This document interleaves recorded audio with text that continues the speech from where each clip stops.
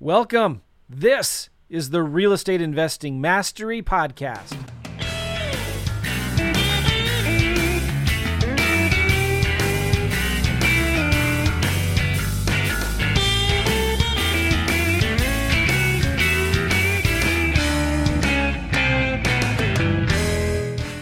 Welcome, everybody, to the Creative Financing Lab, where Joe McCall, Mr. Pace Morby, and myself meet here each and every week to discuss creative financing. It's really an important subject. Yes. You know, most people get stopped from getting involved in real estate because they think they have a money problem. And really, all they really got is just an idea problem. Yeah. So you can go ahead and solve a lot of those problems with your creativity. And inside of creative real estate investing, we call those creative ideas, we call them terms. And that's how we buy houses, by using price and terms and various combinations of that. And I'm joined and get to sit here each and every week with two of the best in the business. And so good morning, Joe McCall. Matt Terrio, how are you, man? Good to see you. Doing good. I just got, like I was just telling you offline, that just got back from a long vacation, 5 days in Miami. Yeah. You're getting some, look like you have some sun. Yeah, even my eyebrows like went blonde and everyone was calling me Mr. Clean the whole trip. So did you have a good time? Yeah, no, it was fantastic. I actually just really fell in love with that city. I've been a few times, but for some reason, this time it was different. I've heard you either love or hate Miami. Oh, I loved it this time. It was fantastic. It was Mercedes' 50th birthday, so it was once in a lifetime event. So we decided to make it. You should not have said her age. I can't believe you did that. Oh, yeah. No, it's just her second 25th birthday is what we were kidding about. Oh, my gosh. I'm going to tell her. I'm going to text her right now. Yeah, go ahead. Anyway, she is 50 and hot and proud of it. So we flew. She's amazing. Let me tell you guys something here. You only see Matt, right, on YouTube. You don't see his wife, Mercedes. But without Mercedes, Matt would be a homeless bum on the street. This is true. And broke as a rope. I'm just kidding. Yep. But Mercedes, it's once you get to know her, you're like, that explains it, right? Because thanks, Joe. Mercedes is awesome. You're cool too, Matt. But I couldn't be here without my wife, and she's not even doing real estate. But yeah. Behind every strong man, there is a stronger woman, right? Mm-hmm. And so I'm fortunate in that regard. Well, hey, and Pace couldn't be on today because he is filming with A&E right now, their new show. And those of you that don't know, I know he's been talking about it. Him and Jamil are doing a new, like a house flipping show with A&E. I think it's A&E, isn't it? Yeah. Mm-hmm. And so they are. They're filming right now this morning. And so Pace couldn't be on. But we're here. We're bringing the goods. We'll bring the goods to you. And Matt, I thought it'd be a good idea if we talked about raising private money for your creative financing deals. And you are the expert at that. And just yesterday, I was talking to I did a live video on my YouTube channel to say, hey, it was called Watch Me Make an Offer Live. And I had somebody give us a city. I went to Detroit. I went to older listings on Redfin. I found a deal that looked like it needed work, that only an investor would want to buy. And I called the realtor up, and the conversation pretty much went like this, Matt, and you hear this all the time. Mm-hmm. You're the fifth person that's called today. The seller, it was listed for 100. I figured I needed to be at like 40, but I called the realtor anyway. And she said, the seller has rejected offers at 60 and 80. We're not accepting any low balls. And so one of the things I said to the realtor was, well, I don't know if this would work for you or not, because he was a landlord and he just wanted to get hit, and he had other property. I said, I don't know if this would work. Probably not. I kind of phrased it in the negative a little bit. I said, if I could get him that price, would he consider something like seller financing or maybe not? And she said, maybe. And then I started thinking about, okay, how can I structure this? It would rent for about $850, $900 a month. Mm-hmm. And it's probably worth $100 as a rental. If you were to really go in and fix it up, it might be worth a couple hundred because it's in a really good area that's being regentrified in Detroit. And so I was thinking, all right, well, what if she says yes, he would do owner financing, but let's say he wanted 20% down. I thought it would be good on this podcast, Matt, to really pick your brain. Like, how do you negotiate price and terms? And let's say we agreed that I would put 20% down. Mm-hmm. Where would that money come from? Because a lot of people freak out about that and they've been paralyzed because they don't know, where am I going to get this money for that? And why would a private investor ever want to lend me money on this deal? You know what I'm saying? Mm-hmm. So maybe we could start with Matt. If you don't mind, I'd like to interview you because you're the expert at this. You're really good at this. Like, how do you negotiate price or terms? Let's say we were having this conversation and, I was the realtor or whatever on this particular deal. The seller's not very motivated. They're willing to wait until they get their price. They think it's worth way more than it really is, but they might be open to some kind of creative financing. All right. Let's see. Put my working cap back on, right? I just got home at 1 a.m. this morning. Yeah, 1 a.m. this morning from beautiful Miami. Anyway, okay. So there's two things that have to happen. One, if you have to, as you've mentioned and used this phrase many times before, Joe, dig your well before you're thirsty, right? And so one of the consistent questions I will ask people, you got to dig your well a little bit before you're thirsty. And so anytime I'm out and about with just anywhere, like it could be a bar at a restaurant. It could be at a party at someone's house. For example, this week I was in Miami and I invited several people. So I got to meet them, but they invited some friends. So I got to meet a bunch of new people. And so just with casual conversation, and if you find there's any sort of correlation or mutual interest with regard to real estate or investing, then I'll add, there's 3 questions I always like to kind of pose just to, test the waters to see if it's worthy of a further conversation. And the big opening question is, have you ever considered getting involved in real estate investing? And it's those specific things. And regardless of what they say, regardless of what their expansor is, regardless of what their answer is, my answer is always, really? Why? And you can say really why in 1 million different ways. Yeah. Like it could be, they say something that caught you off guard, go, really? Why? Or really? Why? Or really? Yeah. Why? So you can say really why in different ways. So you don't have to know a script, but by asking that question, it opens it up. Invariably, anyone that's the right candidate or a potential candidate for to be a private money lender for you is going to respond with, why do you ask? Right? Or what do you do? Or well, I don't know if this makes sense. And here's question number 1. So that's the opener, what I call my opener. And then there's 3 questions. I don't know. Would you be open to something like an 8% return on your money? And so that's a very broad question. It's very open, or it's called a release statement. So you ask if they would be open. It almost gets a yes. Like you frequently, unless they're like a real estate investor themselves, they'll typically respond with something like, well, duh, who wouldn't be? Of course. Because getting an 8% return in the real world outside of what you and I do and what we all do here, really good. That's pretty darn rare, especially on small amounts of money. And so that's question number 1. If I get a favorable response, and by the way, if I get any sort of negative response, I just change the subject, right? Oh, wow. Did you see what LeBron did last night? It might be just go right there and just move away. But if they say, yeah, totally. Okay, great. So I'm just curious. I mean, what type of money would you have available for that type of return? And then regardless, they could say 5,000, they could say 5 million. And regardless of what the answer is, you just respond with like it's no big deal. You do this every day. So if they say, yeah, I got $1 million, I'm looking to place it right away. Don't let your fangs start showing and the jewels start dripping from your teeth and you're ready to pounce on them because they'll feel it and they'll pull away. Repeat that second question again. I'm writing this down. Yeah. So it's first one was, would you be open to a 10% return on your money? Second one is, what type of money would you have for that type of investment? Or how much money would you have for that type of investment? Okay. And then the third one is, I want to get permission to call them. I'm not going to try and close the deal right now. I'm not going to ask them for money. And kind of what you had said when you were talking to your real estate agent, you kind of go negative a little bit. It's, you know what, Joe, I don't have anything like that right now, but deals fall into my lap every single day. When that next one does, would it make sense for me to give you a call to share it with you? Mm-hmm. So that, would it make sense? So would you be open to, almost always gets a positive response. And would it make sense? Almost always gets a positive response, particularly if you follow it with a no-brainer question. Yeah. And so I just kind of keep a mental Rolodex. So I left with 2 people that said, yeah, give me a call. So now I've got those 2 people I can call with my next deal. So that's kind of step 1. I'm always doing that. Okay. Yeah. Let me just repeat that because I think it's important. And I'm trying to write feverishly on my iPad because this is so good. Dig your well before you're thirsty, right?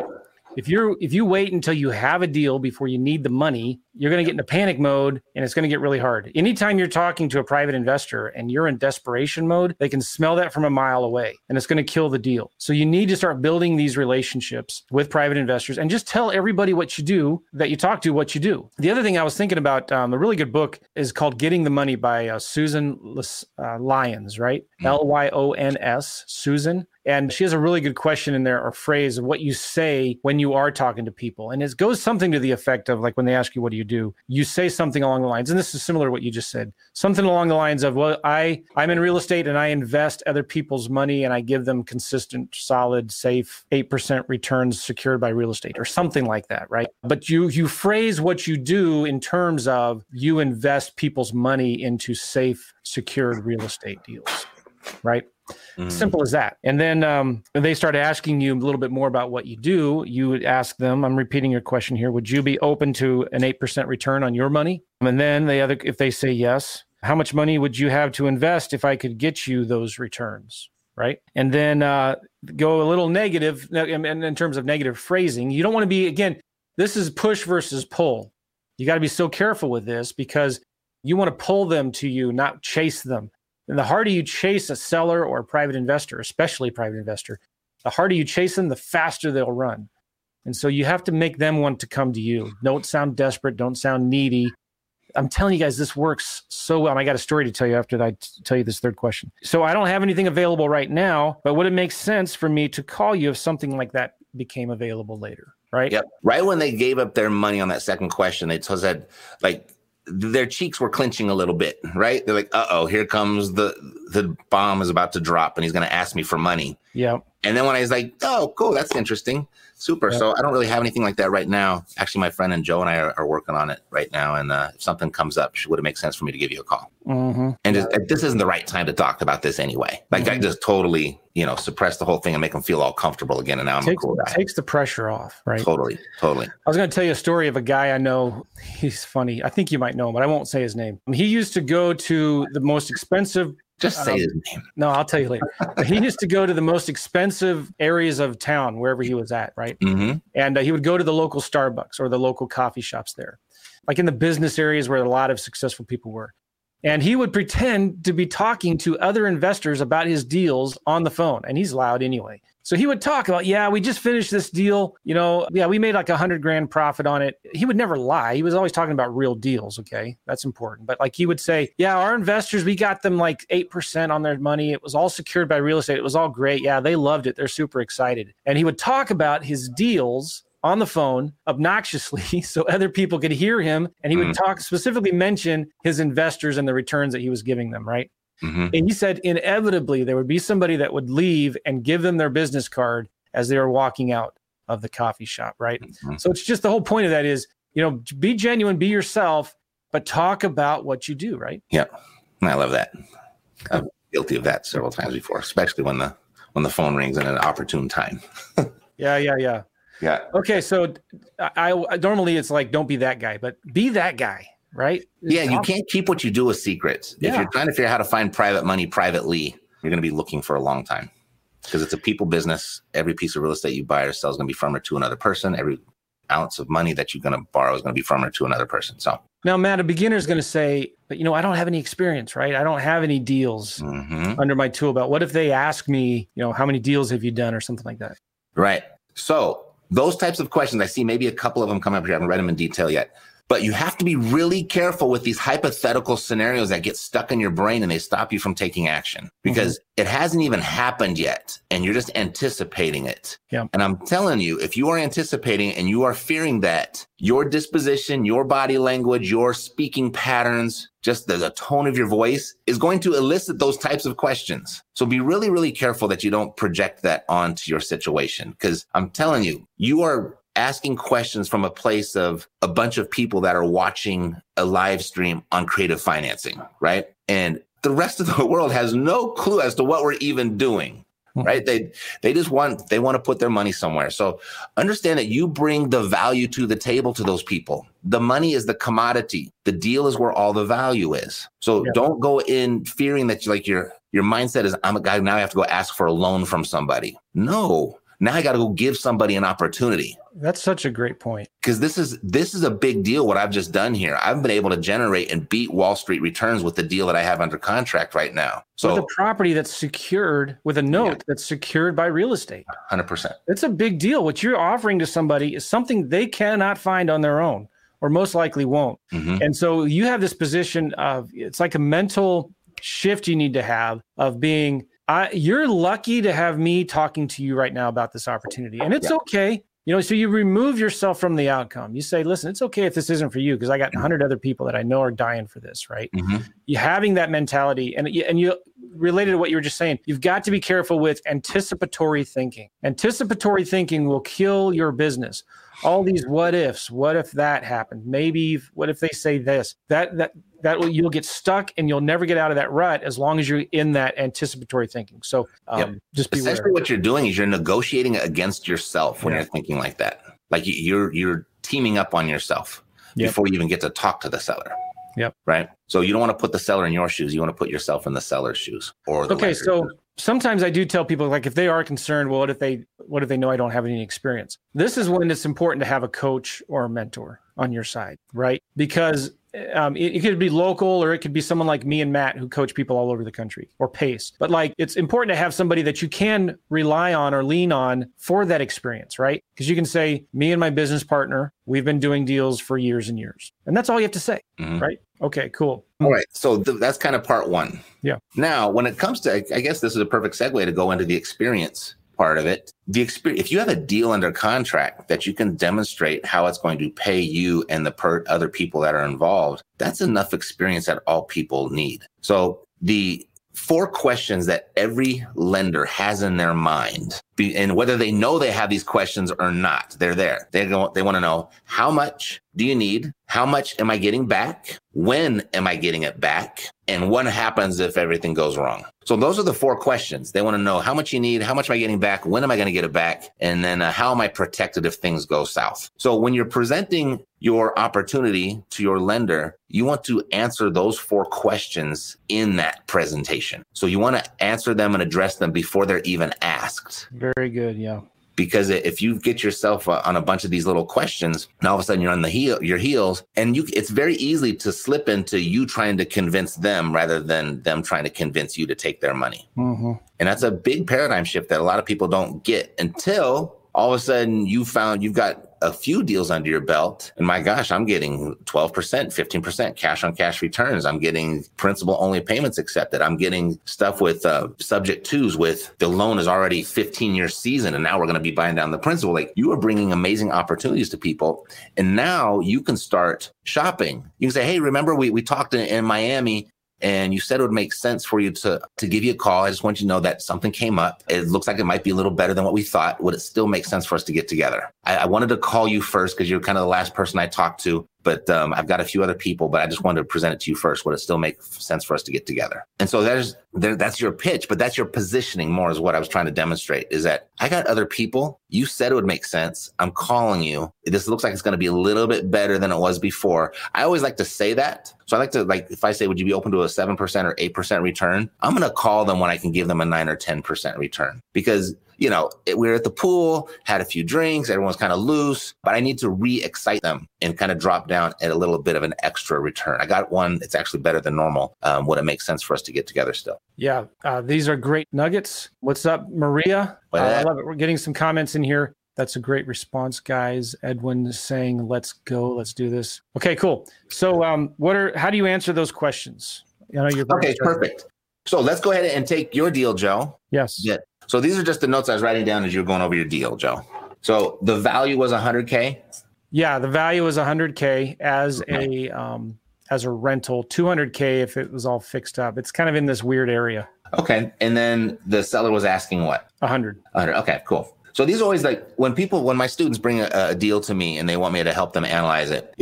It's normal to come with a big giant story as to it's a cute little lady, it's a corner lot, it's in a really nice neighborhood in a great school district, and the crime report wasn't too bad, and this would be a great house for a new home buyer, and whatever. I don't care about any of that story when we're first analyzing. I need to know, what are they asking? What's the value of the house? What will it rent for? And what are the repairs needed to make sure that we can get this rent? So, Joe, do we have any repairs or rehab in here? Let's put 10 grand for rehab. It's just cosmetics, lipstick, paint. Okay, cool. So now what I want to do is, when I'm looking at this deal, I want to see, I want to answer 2 questions right off the bat before I give it a bunch of my time. Is there equity, and will it cash flow? So as we can see right here, Joe says there might be $200 value if someone was gonna live in it. I like to work really, really conservatively. So I'm just gonna say the 100K value, like he said, as a rental. The seller wants asking, so I don't think there's any more to evaluate it more than that. But there's not any equity here, most likely. Maybe somewhere down the road, but right now I'm not gonna even factor equity here because I'm not even gonna try and flip this property. The realtor did say if you did clean it up a little bit, you could get rent of $950 to $1,000. Okay, perfect. With that said, and I'm glad you brought that up, I'm going to go with the 850 because if you start analyzing your deals with like, if I get 900, then it'll be a good deal, but at 850, it's not a good deal. Or if I can make this happen, or if I can find just the right tenant, find the right property manager, or if I spruced up the kitchen a little bit, I could get a little more. When you start ifing it so much, your deals, you start building in a lot of unnecessary risk and start creating a bunch of scenarios to where you could actually end up losing. And I don't want to lose. So this is kind of where I go. Now, if I look at this 850, so I got 850, I am going to multiply that by 12. That's going to give me my annual gross rent. What I'm going to do for my quick and dirty math, I will confirm this later after I'm in contract, but I'm not going to waste a bunch of time doing that right now. I'm going to multiply this by 60%. So that gives me 6120. So what I just did is I took 40% off of the gross rent, and I just kind of allocated that again for quick and dirty math for taxes, insurance, maintenance, vacancy, and property management. Okay.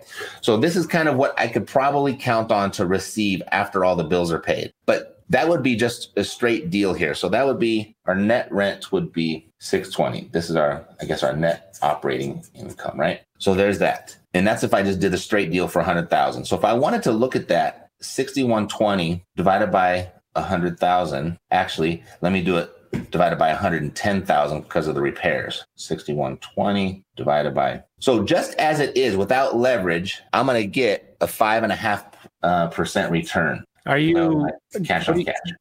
What do you think of that number, Matt? Is that good or bad? Well, since we're on the subject of talking private money, I actually don't like that number at all because this 5%, I need to see how much of this I'm willing to share with my private money person when I bring them this opportunity. So I already know as an all cash deal, 5.5%. I don't even know if I'd be too excited about that number for myself. There'd have to be some other variables about the house. Like, is it in a really good neighborhood? Is there potential on the upside? Do I really need the cash flow right now? Or is this just another little trophy to add to my portfolio? Those are the types of things that I would be looking at if I wanted to lower my standards a little bit on the cash on cash return. But I like to get between 10 to 15% because if I can get 10 to 15%, that there's enough there. Say if it was a 15%, I know I can actually pay that private money lender now 7 or 8% and keep the 7 or 8% for myself. Now I like that deal. Okay. But I know I need leverage. But it is an all cash deal and you didn't want, maybe I could refinance it later and help and do that. But not too excited about this so far. Now, if we were going to do 20% down, as Joe had said, right? So now we're going to put 20K down and we're going to have 80,000 would be seller carryback, right?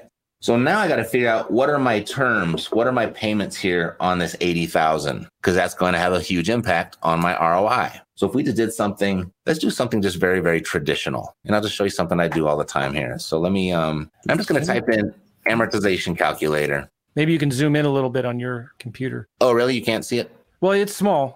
We can see it. Okay. It's small. It's all right. Don't worry about it. All right. So I like to skip the ads because I know they're paying for those. So I'll be a nice guy and not make them pay for it. But I'll just go to the first one that's not an ad. And this is kind of the one that always comes up at Bankrate. So I just come in and I'll put in 80,000. I'll just do a traditional 30-year just to kind of get me in the ballpark to see what I'm working with. And so 360 months, right? And then there's the interest rate. So if I calculated this, it's a $405 monthly payment. So if I go back over here to, stop the screen share. And then I come back over here to this guy here. All right. So that was $450 payment? That's what I said? Yeah, 405. Yes. Okay. So it's 405. So 405 times 12 is 4860. So now here's my net operating income. I got to take my debt service out of this. So I've got 6120 minus 4860. So that gives me 1260, which I call CADS, cash after debt service. Okay. So now I'm going to take this 1260. I'm going to divide that by how much I had to put down. Okay. But I also got this repair over here. So it's going to be divided by 30K. See, at that a 4.5% rate, we are down to a 4.2% cash on cash return. And I knew that was going to happen just because right off the bat, I was looking for my 1% rule. So you can see that this 850 is less than 1% of the value of the house. So what that means is the 1% rule is typically when you buy a $100,000 house, you want it to rent for at least $1,000 a month, right? Mm-hmm. That would make all the difference in the world right now in this deal, if it did. So I didn't have high hopes for this right off the bat. So I already knew that doing something like a traditional 30-year fixed mortgage with 4.5%, this probably isn't going to be that great of a deal either. So now I got to get the seller to really accept something creative. So I could offer him, so that was a $405 payment. I could say, you know what? Would it be cool if I just gave you $20K down and paid you $400,000 until the balance was, or excuse me, $400 a month until the balance was paid off? That is awesome. Did you guys hear what he just said? He's offering to pay them a certain amount until the balance is paid off, which is what? Principal only payments. And this is where the magic happens. And you'll be shocked. You may say, oh, a seller would never accept that. Oh, God,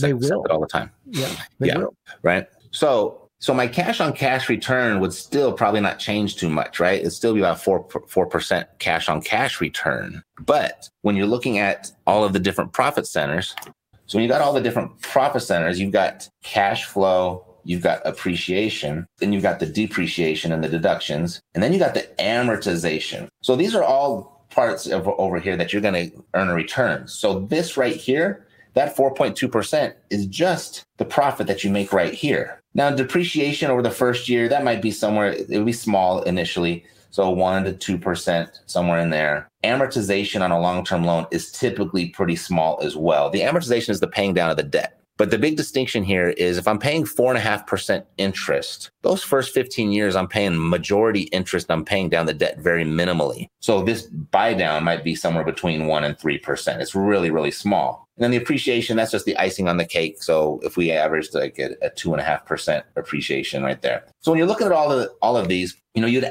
traditionally add all of these up. So let's say I just went 2, 3, 5, 6, 7, 11%, maybe 12% total return, total yield on this deal. But since I offered $400 a month until my balance was paid off, this $80,000, there is no interest rate. So that $400 a month that I'm paying, this $4,860, that's a 100% principal pay down. So that changes everything right here in the amortization quadrant. So I would take that off and I'll take the 486, divide that by the 30K that I have going in there, right? Because that's full profit now. It might not be cash flow profit, but it is full profit. This is how you build your wealth. So 4,860 divided by 30,000. Okay, now I got 16%, right? So that's 16% on my amortization quadrant. So essentially now this deal pays me a 20% return. Now I know how much I can share with the private money lender when I go to present this. So they said they'd be open to 8%. You know what? Something just came up. Joe and I have been putting this deal together and it's actually performing a little bit better than how we'd normally see. And so I don't know, would it still make sense if this one paid to 9%? Would it make sense for us to get together? I'll show you how it works. And that's it. Yeah. Okay.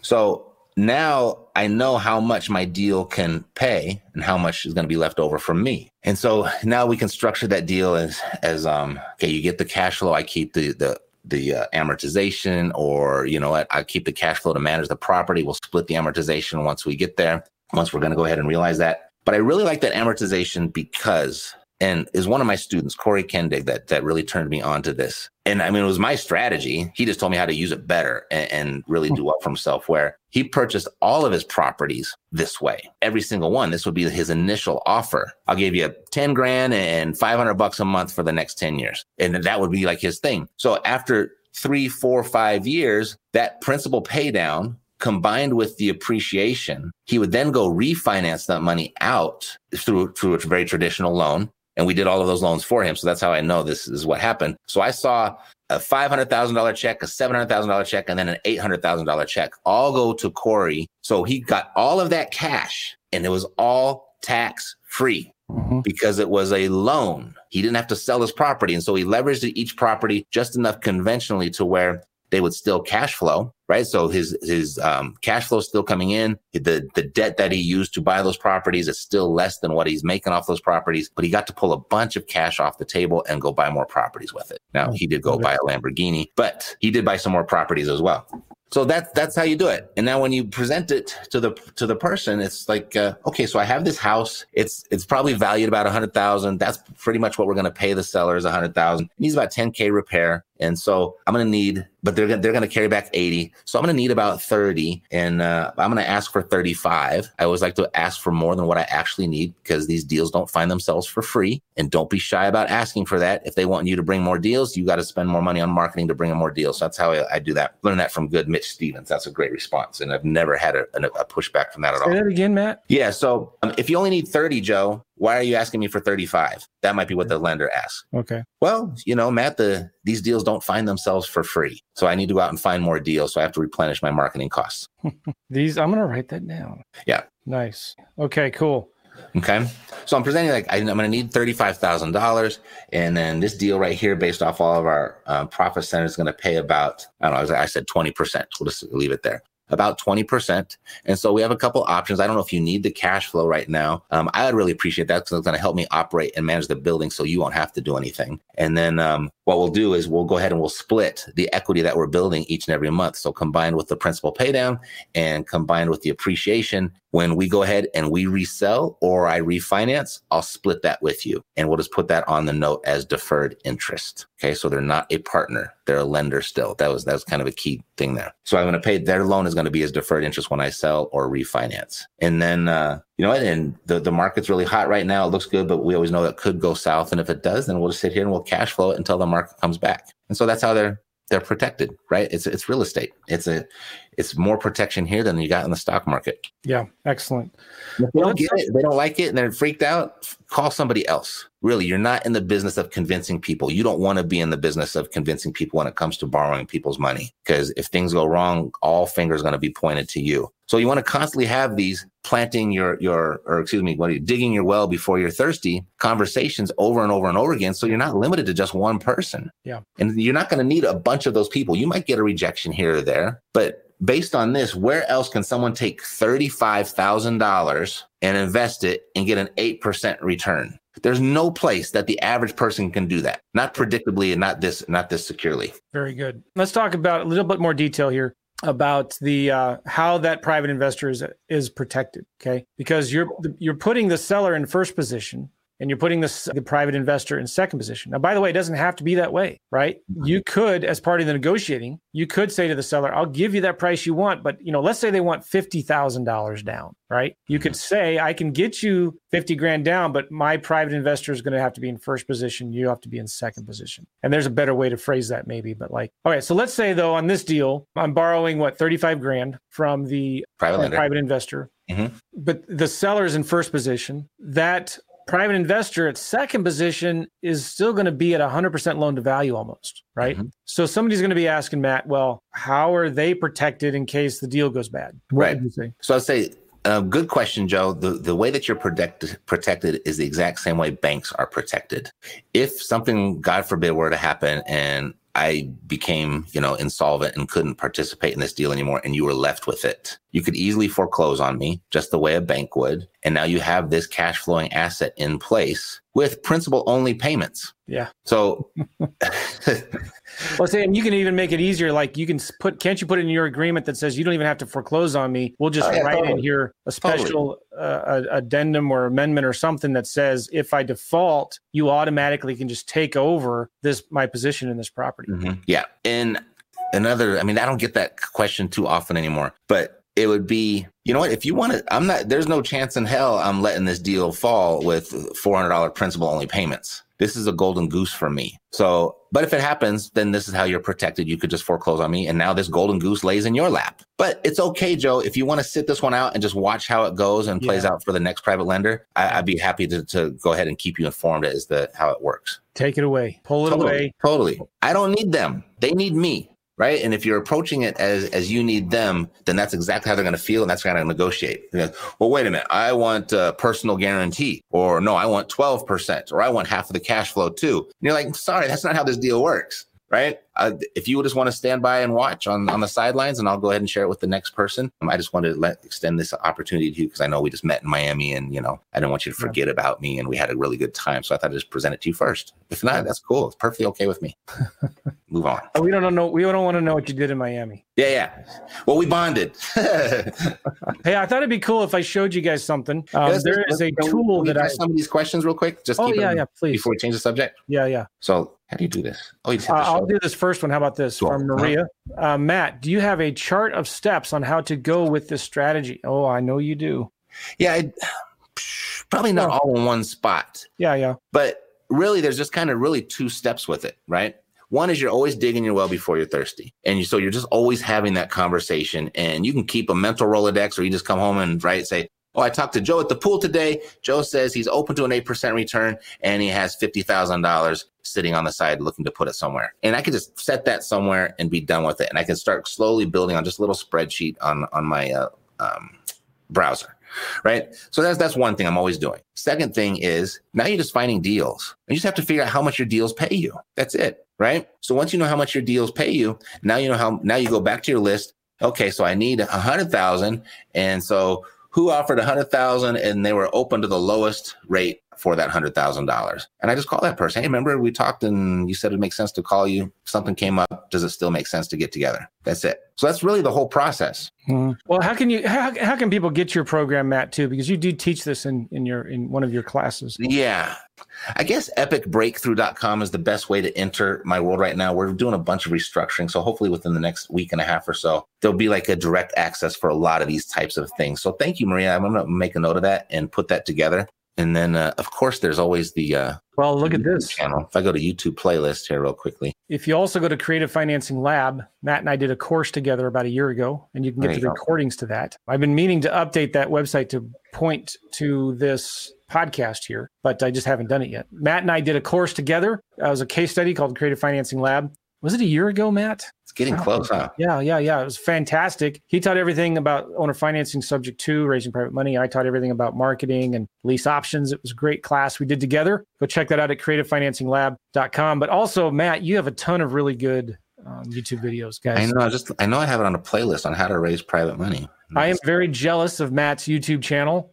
So is Pace. How come? Because you have such good content and how you do it without, it sounds like you're so professional. It sounds like scripted, like you're reading from a teleprompter or something. Yep. No, that's just naturally how I talk. I have this great gift for gab, and I remember everything and I internalize everything.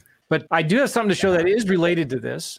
I'm still looking for this thing. All right. While you're looking at that, I'm going to show you guys something cool. And I do get an affiliate link from this. This is a program called Deal Check. If you go to joemccall.com/deal check, it's like nothing. It's only like $7 or $12 a month for this software, but I'm going to show it to you because I have fallen in love with this thing. And it's simply amazing. It's called Deal Check. I'm going to share my screen right here, turn this banner off. Again, if you go to joemccall.com/deal check. And so this was the property right here that I was making an offer on. I was talking to the realtor yesterday, and it's in Detroit. I found this deal. Let me just show you how I found this deal. I went into 100 to 200 grand. I didn't want super cheap. I didn't want real expensive. Houses only. And then for sale, I did more than 60 days. So it's been on the market over 60 days. And I sorted this by price. And this was the cheapest house that came on there. And then if you look at it, you can tell there's not many interior photos, right? But it looks like a nice house. And it's in a great area, actually. There is only one little tiny interior photo of a bathroom that looks like it's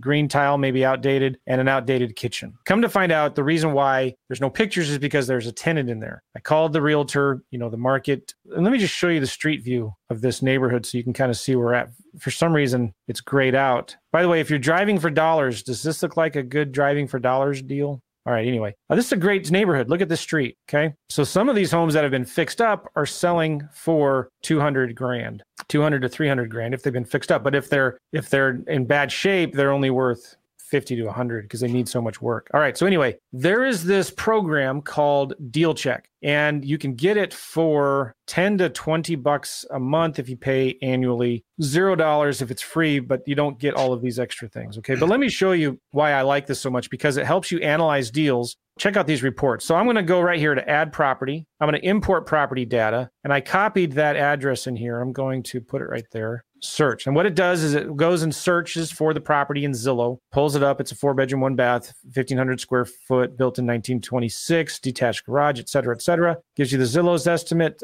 realtor estimate. The RentCast estimate, their rent estimate is $1,356. Let's just go with the Zillow estimate for rent, and I can adjust it and change it later. Tax assessed value, I don't know what, that doesn't sound right, but cool. All right, then there's some pictures in here that it's bringing over from Zillow. I'm going to click import and customize. It imports the property in. So I'm going to say the after repair value is $100,000. We're going to use financing, yes or no. And this is where you can put in there, like, let's say you are financing it. Okay. So let's say it's 20% down. You're getting 5% interest for 30 years. We can adjust this later. PMI finance rehab costs, if you wanted to do that. Purchase costs, any rehab costs, we'll just do a 10,000. You can itemize that if you want. You can do overruns if you want. Gross rents, I think we did $850. Is that right? Yep. You can figure vacancies here. Let's do 10%. Other operating expenses, since we already have 10% here for vacancies, let's make this, I don't know, let's make it 40% just to be safe. Under promise, over deliver. Okay. Appreciation 3%, income increase 2%, expense 2%, selling costs, when and if you sell it 6%. Depreciation period, 27.5 years. All right. So now we're going to scroll up and we're going to do buy and hold projections here. And this is just a table that gives you all of the numbers. And I'll walk through that next. But let's go back here to property analysis. And if we finance, like we showed before, cash flow is going to be negative. Cash on cash return is going to be negative because the payments are pretty high. We're going to need $33,000 in cash. And if we scroll down, the gross rent is that. We take out vacancies and operating expenses. We're at about 50%, which might be a little expensive. I mean, maybe we can lower this down a little bit. So we just go up here to edit property. I'm going to scroll down to operating expenses. Let's do 30%. Because again, we're doing already 10% for vacancies. Okay? Exactly.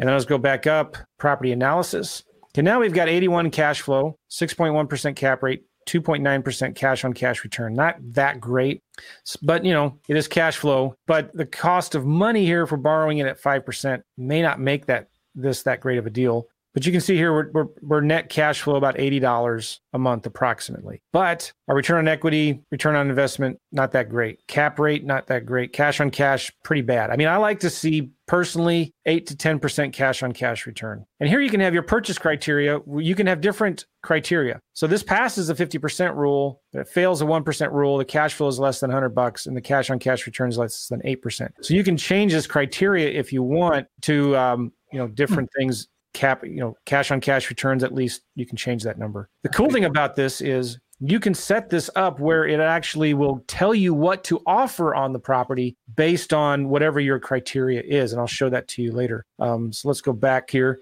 Here's buy and hold projections. And we're going to adjust the financing here for principal only payments in just a second.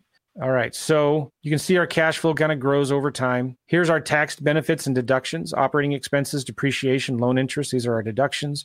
This is our equity accumulation. Sale analysis, if we sell it, we're going to break even on year 5, total profit maybe. Here's our investment returns. All right, now, what if there's so many things I could show you here. This is so cool. If I scroll down here, you can see they have a sales comps a thing here where you can look at comps and include which comps to put into the report. So you could choose not to do that $28,000, not to do this one, keep that one, not this one, keep that one, take that one out, keep that one. See, there's some cheaper properties here, but there's some nicer ones too. 109, let's take them out. All right, so I kept all the... Can you adjust the parameters for your comps? I don't know. You can sort it by distance and date sold, Got it. But then just choose the ones you want. Mm-hmm. Okay. So we're going to keep those. And then you can also look at rental comps. You click that and it gives you, I don't know where it gets these, but it pulls them probably from rentals on Zillow in the past and currently. And so we'll take out the real nice, expensive ones and the really cheap ones. This is something that goes into the report that we're going to give to our investors or our private lenders. And we'll remove the $6,200 a month. Okay. Cool.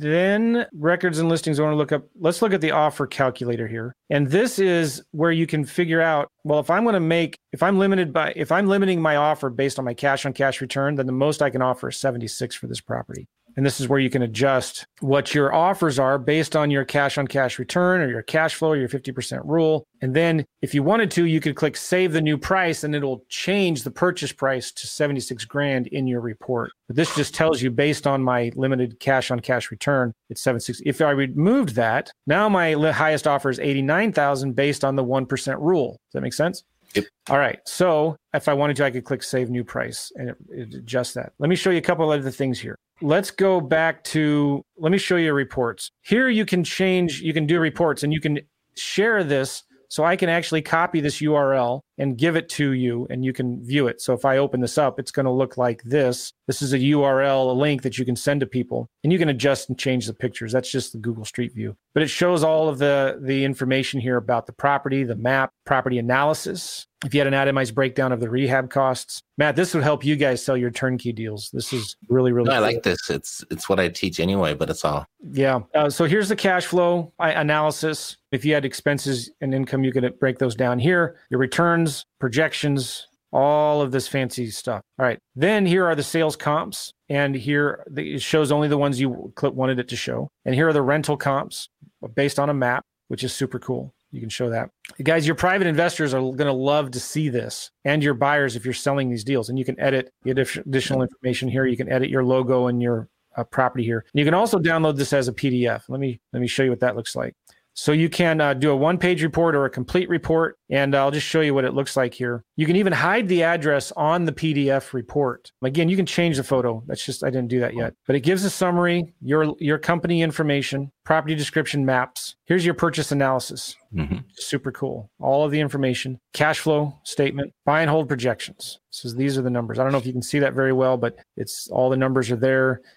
And the cool thing about this is it takes into a factor the tax benefits and deductions, which is huge. It shows you the operating expenses, the loan interest, and the depreciation. These are deductibles. You can deduct 11 grand from your taxes on this, from your taxable income for just this one property. You can see how it accumulates your equity. And then the comps are listed on one page like that. And your rental comps are listed on one page. And it looks like it did a decent job, doing, I didn't spend any time looking at the square footage, but they're all kind of similar. And recent solds. Yep. Okay. And then your analysis, it shows you whether it fails or passes these rules that you've set up, which is pretty cool. And then it has all of the photos. So this is a 14-page PDF that you can send to your buyers and you can add your notes. All right. So I wanted to show something here. I hope real quickly, Joe, let me just kind of touch on a couple of things there. Yeah. I really like this. It actually is very much in congruence with what I teach. The second thing, though, is anyone that is looking, oh my gosh, this is going to make it so easy, I'm just going to do this. I'd ask you to kind of restrain from trying to lean on the technology and the fun little reports and stuff like that, and really understand what you're offering and get somewhat of an agreement before you'd even share anything like this. Yeah. Right. So if you can say, this is the deal I got, and this is how much I need, this is how much you're going to get back, this is when you'll get it back, and then if all things go south, this is how you're protected. Does this sound like something you want to move forward with? Like, go for a close or a subtle soft close, some sort of agreement before you even start going down this rabbit hole. Otherwise, you're going to find yourself in hour-long meetings explaining every single little number to someone that has no intention of getting involved with this in the first place. Yeah, that's really good. It happens all the time. And all of a sudden, you just wasted a whole hour at Starbucks presenting to somebody that was just interested and said, thanks, but no thanks, or I'll think about it. And you're just like, you could have got that answer so much sooner up front. Okay. Mm-hmm. Second question over here, because I know we're running out of time and people are starting to sign off. So I want to answer this question here really quickly because it's an important one. There. When is asking for private money illegal? I heard it can be illegal to ask. Wow. And I think that's important for us to cover at least before we sign off. There's two ways that you can get in trouble asking for private money. One is if you're out advertising a return on investment. You can't advertise a return on investment, not without an actual SEC compliance and having a fund in place. And even then, that goes down a deep rabbit hole. But then the second one is asking for money on the very first time you met somebody. There has to be a relationship in place. So the reason I'm bringing this up now is because that's what inspired me to do it the way that I'm doing it. For all the different psychological reasons that we went over as well. You don't want to look like you're going to pounce on them and you only want money from them. But when you ask, would it make sense for me to give you a call back when a deal like this comes up? Now all of a sudden, that's your second meeting. a lot of people got in trouble. I know there's one company got in trouble. They would do seminars. They would, I don't know, how to raise private money or so seminar very similar like that. But so they'd bring all these people through a meetup.com website, and they'd have, 25, 50 people in for a dinner presentation, and they'd ask for money right there. And you can get in a lot of trouble doing that. So you can go ahead and hold those types of events. But if anyone wants to discuss it, he said, you know what, this is probably not the best time to do that. If it makes sense for us to get together later, I'd be happy to have that appointment with you then. That way, it's technically, per the law, is a second meeting. And you can, so that's the area that you get to play in. Okay. All right, Joe. So I don't have anything lined up, so I can keep on going. I just wanted to. Well, yeah, I should get going too. I was just trying to play with this to see if I did principal only payments. And so I set this up where we're doing 20% down, 0% interest over 16 years. So I figured if we're paying $425 a month, I need to play with these numbers because it doesn't sound right. I'm not doing something right. Okay. That would be principal only payments, right? Then I figured for my operating expenses, I itemized it. There's taxes per year, insurance, property management, maintenance, capital expenditures. Maybe those are a little high. We could do 8%, 8%, 8%, landscaping 0. I figured I added in a new one for private investor payments. So if we borrowed 35 grand times 0.08 divided by 12, that's about $233 a month in interest only payments to that private investor. So my total expenses would be $547 per month. That's going to make me negative cash flow here. So what do? Maybe you make principal only payments over 25 years. But okay, it's negative cash flow. But again, look at the analysis here of your equity buildup. Look at this equity accumulation. Boom. Exactly. This is where it's at. Your loan to value ratio at year 2 is 70%. And then by year 10, it's 35%. So your return on equity. It should drop. Yeah. Maybe I'm doing this wrong. No, it does drop. You're good. Am I good? Yep. Because if your equity gets bigger, and if the rent isn't building as fast, then it would get smaller and smaller. This is what would build the case for refinancing to keep that return on equity higher, pull the money out and go buy another piece of real estate. Yeah. But see this equity building up. Yep. That's where the real power of this is. So you may be negative cash flow for a few months, but look at it in terms of like you're just investing that whatever it was, the negative cash flow of $80 for $50 a month. That's like putting that money into a 401k or a investment account. I use Acorns to invest money in the stock market, and I put a lot more than $50 a month into Acorns, into the stock market, right? Mm-hmm. But the returns that I'm getting from Acorns is not anywhere near what I'm getting with the real estate deals. All right, so something to play with. Check it out if you're interested. It's joemccall.com/deal check if you're interested in that software. It's $10 to $20 a month, depending on the level that you get. It's pretty cool. So anyway, glad you guys, did we get enough questions? Do we want to add any more? There's 2 more here that we'll go ahead and get those. Yeah. This one. Okay. All right. Some of these owners have realtors to sell their property. How does one talk to the owners? Well, essentially, you're probably not going to. Yeah. And if you happen to, and the agent discovers it, they're probably going to throw salt on your game there and dissuade them.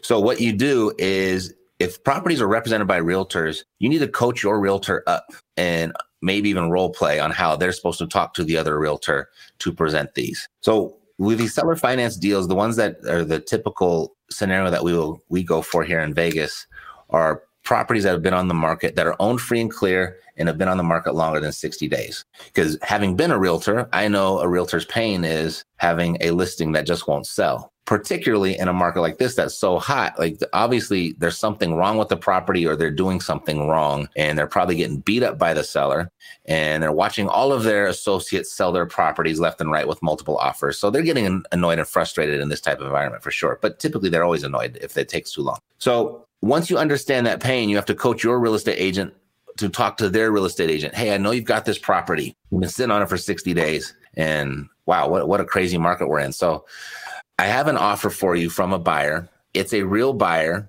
and it will close and it's full price, but it's probably not what you're hoping for, but it's real and it will close. So if I sent this over, would your seller be open to some money now and some money later? And I'll get them full price. And so you have to kind of let the market beat them up a little bit before a lot of your public properties are going to be open to these types of offers. So it's really the agent has to talk to the agent, Tyrone. That's how it has to work. Well, it's important too to get the agent on your team. Totally. And it's so easy to do that. Just my call yesterday and you can see it on my YouTube channel. I called this realtor yesterday. I told her, I said, listen, by the way, I don't have anybody representing me right now. And I was honest with her too. I said, I'm in St. Louis. I'm looking to buy some more deals in Detroit. I didn't pretend to be like I knew anything about the neighborhood. Right. Like sometimes the more ignorance you can show them, the better, because then they're going to be more helpful. But anyway, I said, I don't know anything about this area. It looks like a nice neighborhood, but I don't have anybody representing me. If you represent me and make my offer for me, you can get both sides of the commission. And all of a sudden she went from this like kind of defensive, oh, you're the fifth realtor who's called me today, to like, oh, really nice. Okay. And she was much more open to tell me about the situation, what was going on. And she was more open to bring me other deals, which is why I love contacting the realtor strategy. Yeah. You always got to focus on what's in it for the other person. And when a property is listed by a real estate agent, you have to focus on what's in it for them just as much as you're focusing on what's in it for the seller. Yeah. Cool. Right. Do you get bank statements to, I don't know if this is, can you see this? There you go. Yeah. Sorry. Do you get bank statements before signing the sub 2? Yep. Yeah. You want to just make sure the loan is current. Yep. And you want to do it. You want to make sure that you're having the authorization to release information signed by the seller so you can speak to the bank directly. And you want to get those bank statements directly from the bank. You don't want the seller to pass those on to you and you just take their word for it. You want to get it straight from the bank before you take on that obligation. Yeah. And Matt has a really good video on how to raise private money. This is an important topic to understand. You want to make sure you do it the right way and you stay out of trouble, because you can get in trouble with the SEC if you are soliciting, but there's a right way to do it, and you make them come to you, right? You need to have a relationship with them. Watch Matt's videos. He talks a lot about that, does a really good job. Okay. So that's it. I think we're good. That was fun, Matt. Yeah, totally. Never know where it's going to go. It's always an adventure. Yeah. It's always fun doing it with you, Joe. So who needs pace anyway? Right. He's filming his, dumb A&E TV show. He's gone Hollywood on everybody, and nobody watches A&E anyway. No, I'm sure it's going to be a great show. I'm looking forward. Hey, Matt, you got to come to St. Louis soon and let's play some golf. I think that's a good idea. I see you're ready to hit the links right about now. Oh man, I'm leaving here in a few minutes, so I got to go. I'm on my way to a closing to close a deal. We're making big fat check on this thing. I'm excited about it. So yeah, there's a lot of good things. It's a great time to be in this market, guys. If you're on the fence thinking, oh man, is it too competitive? Is it too hard to do deals right now? I've heard it's white hot and I can't find enough leads. It's a great time to be in this market right now. There are still lots of deals out there, especially when you understand creative financing. So go watch Matt's YouTube channel, check out mine, and we'll see you guys on the other side. Thanks again, Matt. Bet. Bye-bye, everybody.